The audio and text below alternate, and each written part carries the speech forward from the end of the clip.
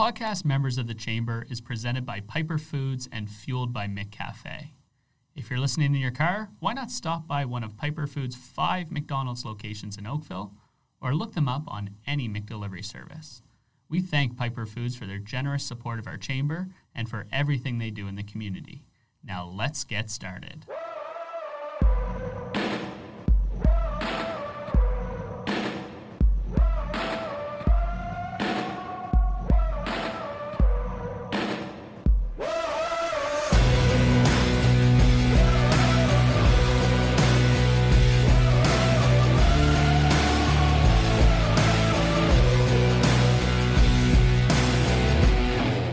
Welcome, Oakville Chamber members, to episode 3 of our new podcast, Members of the Chamber.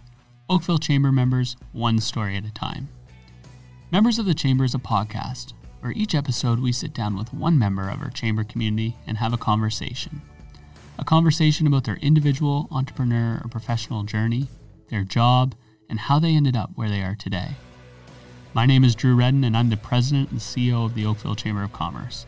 We are broadcasting from the brand new Staples Studio co-working facility located at 320 North Service Road West in Oakville, Ontario, and this is Members of the Chamber.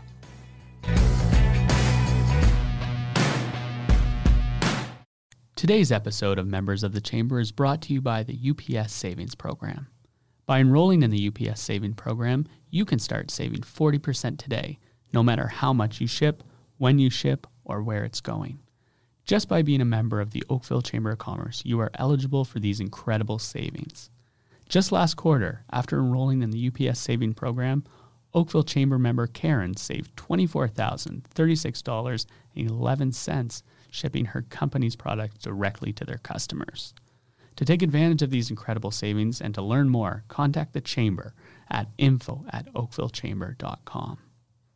Joining us today on Members of the Chamber is someone whose name and face you may recognize from for sale signs, or should I say sold signs, all across Halton, Carl Wolf. As a lifelong resident and active member of the Halton-Hamilton community, Carl's natural charisma and networking ability, market knowledge, and commitment to his clients have been an integral part of his success in the real estate industry and professional community. Having grown up in Oakville and now settled in South Burlington with his wife Erin, Carl takes pride in immersing himself in the community and giving back. Carl is an active member of many of the local chambers of commerce. He is the co-chair of the Mayor's Millennial Committee in Burlington, a member of the Joseph Brant Hospital Young Professionals Network, a part of the Burlington Chamber of Commerce Young Professionals, and the Oakville Chamber Young Professional and Entrepreneur Group. And in addition to his business-related committees, Carl is an avid supporter of the Halton Learning Foundation, amongst many other local organizations. Well seasoned in sales and marketing, Carl has a Bachelor of Commerce honors degree from the University of Guelph and 12-plus years of experience in sales management for a range of industries, including real estate, household appliances, and golf, which is another of Carl's passions. Carl joined Keller Williams Edge Realty in April of 2016 and has since established himself as the top single agent in the office. Carl's transferable skills and business experiences are vast. His keen understanding of the real estate market, enthusiasm, honesty, and overall morals make Carl a strong team lead and a valued member of the Keller Williams family. Carl, looking forward to this. Thanks for making the time. So happy to be here. Thank you very much for having me. So before real estate, what paid the bills? Actually, before real estate, I actually followed in my dad's footsteps out of university. So after Guelph, my father actually ran a number of appliance businesses here in Canada. Mm-hmm. And, seeing the lifestyle and the opportunities that provided our family, wanted to go that route, and I thought it would be a great opportunity for me to establish myself, my name, even though my dad and I have the same name, but establish a career for myself and be recognized that way. I jumped into the appliance business. So right out of university, I actually I went to work for an appliance company that sells into Walmart, Canadian Tire, Home Hardware. I was a national account manager for them. I spent probably about 3 years with them, and then I got recruited to a couple other companies from there. But for me, that's really what paid the bills out of the gate. And I loved what I did. It just wasn't fulfilling the true passion of mine, which is golf and real estate. And while getting my real estate license, I went and actually worked for ClubLink. Worked for ClubLink for a few years, and just chased down a passion of mine, which is golf. I played a lot of golf growing up, and played university golf and whatnot. And I just channeled that inner passion for golf as I was getting my real estate license. So was the real dream to walk fairways on the PGA Tour? Are you still chasing that? No, I'm not that good anymore. So you talked about getting your real estate license. What does that look like? What's the process of one day selling appliances and then the next day deciding you're going to get your real estate license? What goes into that? Yeah. Well, the reason why I actually went into real estate is I was always intrigued with homes and real estate as a kid and growing up, and I always wanted to invest in real estate. That was something that I always wanted to do, have investment properties, potentially do flips and custom homes and that kind of side. But it wasn't until my brother-in-law and sister bought their first house and their first flip that they were doing. And I was in between jobs at the time. I think it was actually between the appliance industry and ClubLink. And I was at their house quite often doing drywall, insulation. I really wouldn't touch plumbing, electrical, because you kind of leave that to the pros. But got my first taste of getting my hands dirty in the real estate world, and I just fell in love. And so at that point, I basically said to myself, like, my 5-year plan is to be fully immersed in real estate. And so basically you asked the question of how you go about getting your license. At the time, it's called OREA. It's the Ontario Real Estate Association, and you basically, as long as you have a high school education or a degree, you're able to apply. But then you got to go through the qualification process, do exams and stuff like that. But my true passion for real estate really resided in the first opportunity that I had to flip a property with my sister and brother-in-law. So you talk about your dad being in the appliance business. Was there any when changing careers? Was he fully supportive of that, or was he hoping you were going to follow in his footsteps a little more? You know what? Honestly, he was fully supportive in getting into real estate. I would think at the core, he was probably a little bit disappointed that I didn't kind of follow through and do that. But at the same time, we had many talks along the way, and my parents have always been such a support group for me, along with my siblings. I have 3 older sisters, so they've always been supportive with me. But like I said, I think he felt a little bit, not disappointed, but I think he wanted me to be in the industry a little bit longer. But like any parent, it's like if you know your child is passionate about a different avenue and that's what they love doing, then I knew that he had my full support for sure. So it sounds like he's one of your mentors in your career. Who are your mentors, and what role have they played in your very interesting career journey? You know what? Yeah, my parents are definitely mentors in my world, but and again, my parents are super, super supportive, and they're always there for me. But there's a few people that have always had my back. My wife, Erin, but I also and again, friends, family, people that I'm associated with on a regular basis. But definitely my wife, Erin, has always had my back. We always support each other. And then someone that actually not too many people know about, but my Oma. My Oma was like an incredible woman. They came here. They fled Germany during the war. They basically started from scratch in downtown Toronto. They opened up a butcher shop and just basically grew a business that way. And I can't remember them. My mom would probably be upset if I don't know the time, but they probably were in business for 30 plus years. Oh. And she's probably one of the most solid and entrepreneurial people that I've had the opportunity to know. But yeah. So that entrepreneurial spirit runs in your family then, eh? Definitely. For sure. So you're established yourself as, one of the top agents for Keller Williams here locally. You've successfully transitioned this new career. If you could give yourself any piece of advice before you started this journey in real estate, what would that be? Honestly, getting into the industry, a lot of people think it's going to happen real fast and overnight. It doesn't. Like anything, any new business, any entrepreneur, most people say that, it takes a few years to get yourself established. I was a little bit different than most, but in terms of advice, my advice to most people is be patient, trust the process, and as long as you love doing something that like you can set out as a career, as long as you love what you're doing, things will happen. It just may take a little bit of time, but be patient, trust the process, and know that it will come as long as you're passionate about what you do. So the purchase of a new home is a huge investment for anyone. Sure. What's the biggest mistake you see new buyers make when purchasing that home? Well, if I want to joke a little bit about it, I see some new first-time home buyers or buyers. If they're not using me, they're obviously not that's the biggest mistake. That's the biggest mistake they're making.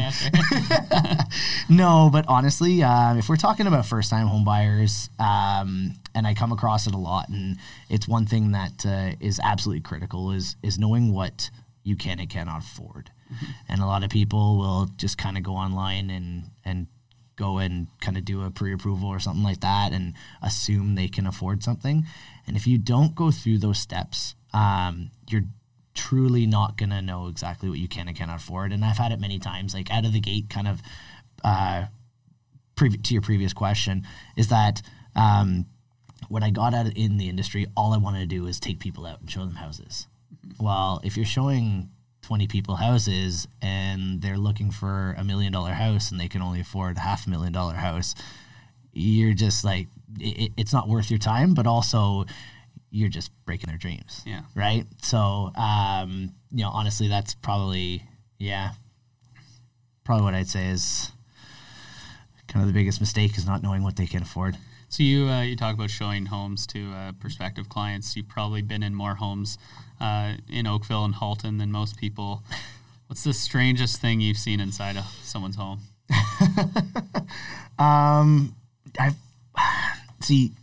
Touch wood, I haven't had like crazy situations. Okay. I've had a couple situations in like the Hamilton area, which I'd probably rather not say on the podcast necessarily.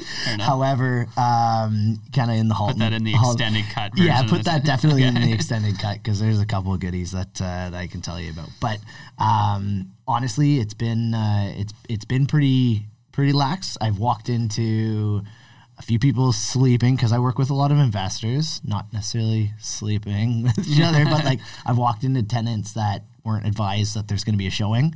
Okay. And, they may be downstairs in the basement, and even though the door's shut, you knock, you don't hear anything, you open it up, and there's somebody sleeping there. So yeah, it's tough to kind of backpedal from that situation, but I'd say that's the worst. You get some rodent stuff, some mice, some rats, been in those kind of situations, which can freak people out, but you kind of, you know which rooms to go into typically if you're going to have a situation like that. So I'd say probably in terms of craziness, that's probably the two that have been the most crazy that I can probably talk about here. Yeah.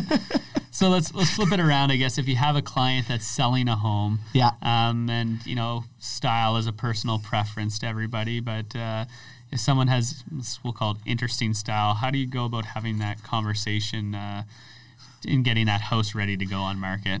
It's actually funny you asked that question, just because it does happen often, and there are a lot of interesting people that you do come across.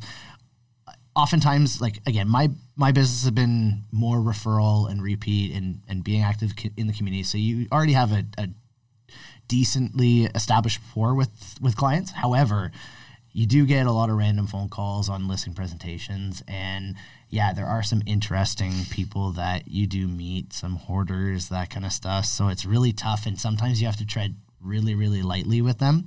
But one of the product offerings that we do in listing presentations and with all of our clients, it doesn't vary from one to the next. We're always going to have a staging consultation. Like, once I walk into a house, I know to a certain extent what needs to get done and what doesn't, but I do believe in different professions. My profession is managing my clients and getting their house sold in the shortest period of time and for the most I can.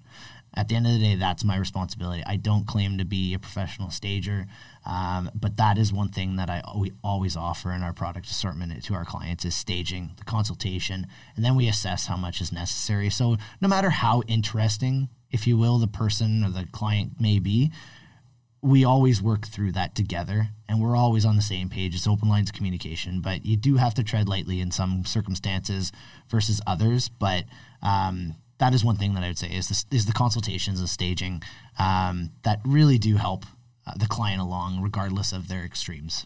So you just talked about, you built your business on friends being involved in the community referral network. You've built a very successful following in just a few short years. Thank you. Is that what you attribute your success to, or what do you attribute your success to? Honestly, and this is not to toot anybody's horn, everything has revolved around the chamber. When I started at ClubLink, that was really the foundation to my real estate business. Is basically ClubLink said to me, they're like, we have our internal people, and we have external sales. And so I was external. So my responsibility was generating new business development in the community. What's the best way to get involved in your community and meet a number of people in a short period of time? Become active in the chambers of commerce. It's a great plug. and you know what? It's no BS. It's 100% the truth. If it weren't for the 3 years that I spent at ClubLink networking, I wouldn't be as successful today in the short period of time in real estate than I am. That's for sure. That's good to hear. Mm-hmm. So in your bio, or at the top of this, I referenced that people may recognize you from your real estate signs, but I'm also aware that some of our listeners may also recognize you from an episode of Wet Wipe, or titled Wet Wipe, on Leave It to Brian. So how did you end up on a home renovation show? Well, I had a feeling this was going to come up. Actually, yes. So this isn't the only television show that I've been part of. No way. I mean, the other one was more of a cameo. Okay. So my wife writes for a living. She's in marketing and PR, and she has been doing that for a number of years now. And we had the first thing, so going away. So we were actually on Marilyn Dennis show. So we had this accent wall in our house that we just didn't know what to do. It was like a mixture of blending rooms. So from our family room to our kitchen, and like, it just kind of like came together. So Marilyn Dennis was doing, I guess, an episode on how paint drastically changes a room. Well, because Erin writes for a living and stuff, she basically wrote in, and we basically had a camera crew within like a week or two at our house, and it was more so for Erin. Like, I just had a little cameo in that one, but that kind of started everything with at least that. And then the Leave It to Brian episode was kind of interesting because I'm sure a lot of listeners watch HGTV and know about Leave It to Brian, but we watch it religiously. And one of the things too is, Erin will be upset for me when I say this, but she was always saying, like, we always want to get our basement done. Yeah. And we were in a situation where, like, I was just getting kind of into real estate, and, money was pretty tight. Yeah. And we were always talking about getting our basement done. So she's like, hey, when do we get our basement done? And I was like, well, how are we going to come up with like $50,000 or $75,000 just to do our basement? And so we actually we're in the process of doing some refinancing on our house and stuff like that, and planning for possible engagement and such, and a wedding. And I said to her, I was like, hey, so do you want to go and hire a contractor and spend the next 6 months working on our property, or do you want to see what the process is like with Brian Baumler? And of course she's like, let me just do this. So she applied, and again, kind of the same thing. Like, within like a couple weeks, we had an interview, and then it just unfolded from there. But so was casting a rigorous process, or was it surprisingly quick? Honestly, it was surprisingly quick. Yeah, it wasn't. I don't know. Maybe it was just because we had a relatively healthy budget and we could work with it. I don't know. It was very fast. Like, everything just happen pretty quickly. And so on those shows, what are you responsible as the homeowner for paying for, covering, and what does the show provide? Yeah, so if you're watching the show when they're asking, like, when Brian's about to give up his, like, say, you willing to give up your keys and put your trust in me, basically when he says, like, what's your budget, that's the budget. So we had a budget of $50,000, Yep. and that was essentially what we spent. Some people have contingency plans and stuff like that are thrown into there just in case they want something above and beyond. But usually, what you're saying is what you're paying. And so is there an out clause like that? You're cutting a check for $50,000, and what if you don't like it? So that's the crazy thing about the show. Everybody asks, like, did you know what room they were going to? Did you know about this? Yeah. We had no clue. Wow. So you literally hand your keys over and say, okay, here we go. Can't say we were super, super confident that it was going to be the basement, but we were pretty confident because the options that we gave were the outside. Yeah. And, if Brian ever listens to this, I'll throw him under the bus a bit, but apparently he doesn't like the cold all that much. And it was in like October. Yeah. So it would have stretched almost to December. And so we kind of had a little bit of a idea there, but then we also only have one bathroom in our house. And so we thought that chances were pretty good that he would do the basement. However, when basically the day of the demo day, they get you to leave the house probably around 9 a.m. and they don't let you back until like 4 or 5. And we were told to like drive down the street when we came back, and we actually had to walk all the way down, and they had put a tarp over our carport, so we actually couldn't see if they messed around with the backyard. And so we had no clue. We walked around and we're just like, oh, jeez. when we didn't see that the backyard was getting demolished, we were like, okay, I don't think he's gonna, because again, we had to live in the house. Yeah. So we're like pretty sure now that it's not going to be that one bathroom. Yeah. But yeah, you really don't have an You're idea. stuck with it. Yep. Yeah. I mean, I don't know if we could have Yeah, but you love it though, backpedaled. right? Oh, it's unreal. Yeah. Yeah, it's amazing. Okay, Yeah. and people- We've done some changes because if you go back and watch the I was show. just going to ask, where can our listeners tune in and watch you on this? Oh, here's the plug for HGTV. Yeah. You go to Leave It to Brian episodes, and it's wet wipe. But Wet wipe? yeah, which the reason for the wet wipe was because we actually we wiped the wet bar, and that's what Brian, in part of the show, when he gets us on after one of the commercials, and breaks the news to us that we have to, based on budget, we can't do everything. We opted to scrap the wet bar. On the positive, we had like a bathroom and then laundry, so we had the 2 sinks. So we didn't necessarily need a wet bar, a third sink in there. So, I mean, would it be nice? Yeah, for sure. It's 2 feet away, but instead we have to walk 10 feet away. So first world problems. Yeah, there you go. So to wrap up these podcasts, we're asking all our guests to tell us, what's the best piece of advice you've received in your career? Yeah, the best piece, actually there's a few that I can think of at the top of my head. And they're not just necessarily career advice. It's more life advice that I live by. Treat others the way you want to be treated. Don't ever forget where you came from. So no matter how much success you have in your career and in life, I think you always need to know that you've really worked hard, and things aren't handed to you on a golden spoon. So sometimes you have to work hard, and when you get there, don't forget where you came from, or the people that helped you get there. And then the last thing is never give up, because great things take time. That's something that's kind of a quote that I've pretty well. I found just when I kind of started real estate, and it's something that I live by. I have it on my phone. It's just one of those things that no matter what, just always be pushing forward, never give up, because things do take time.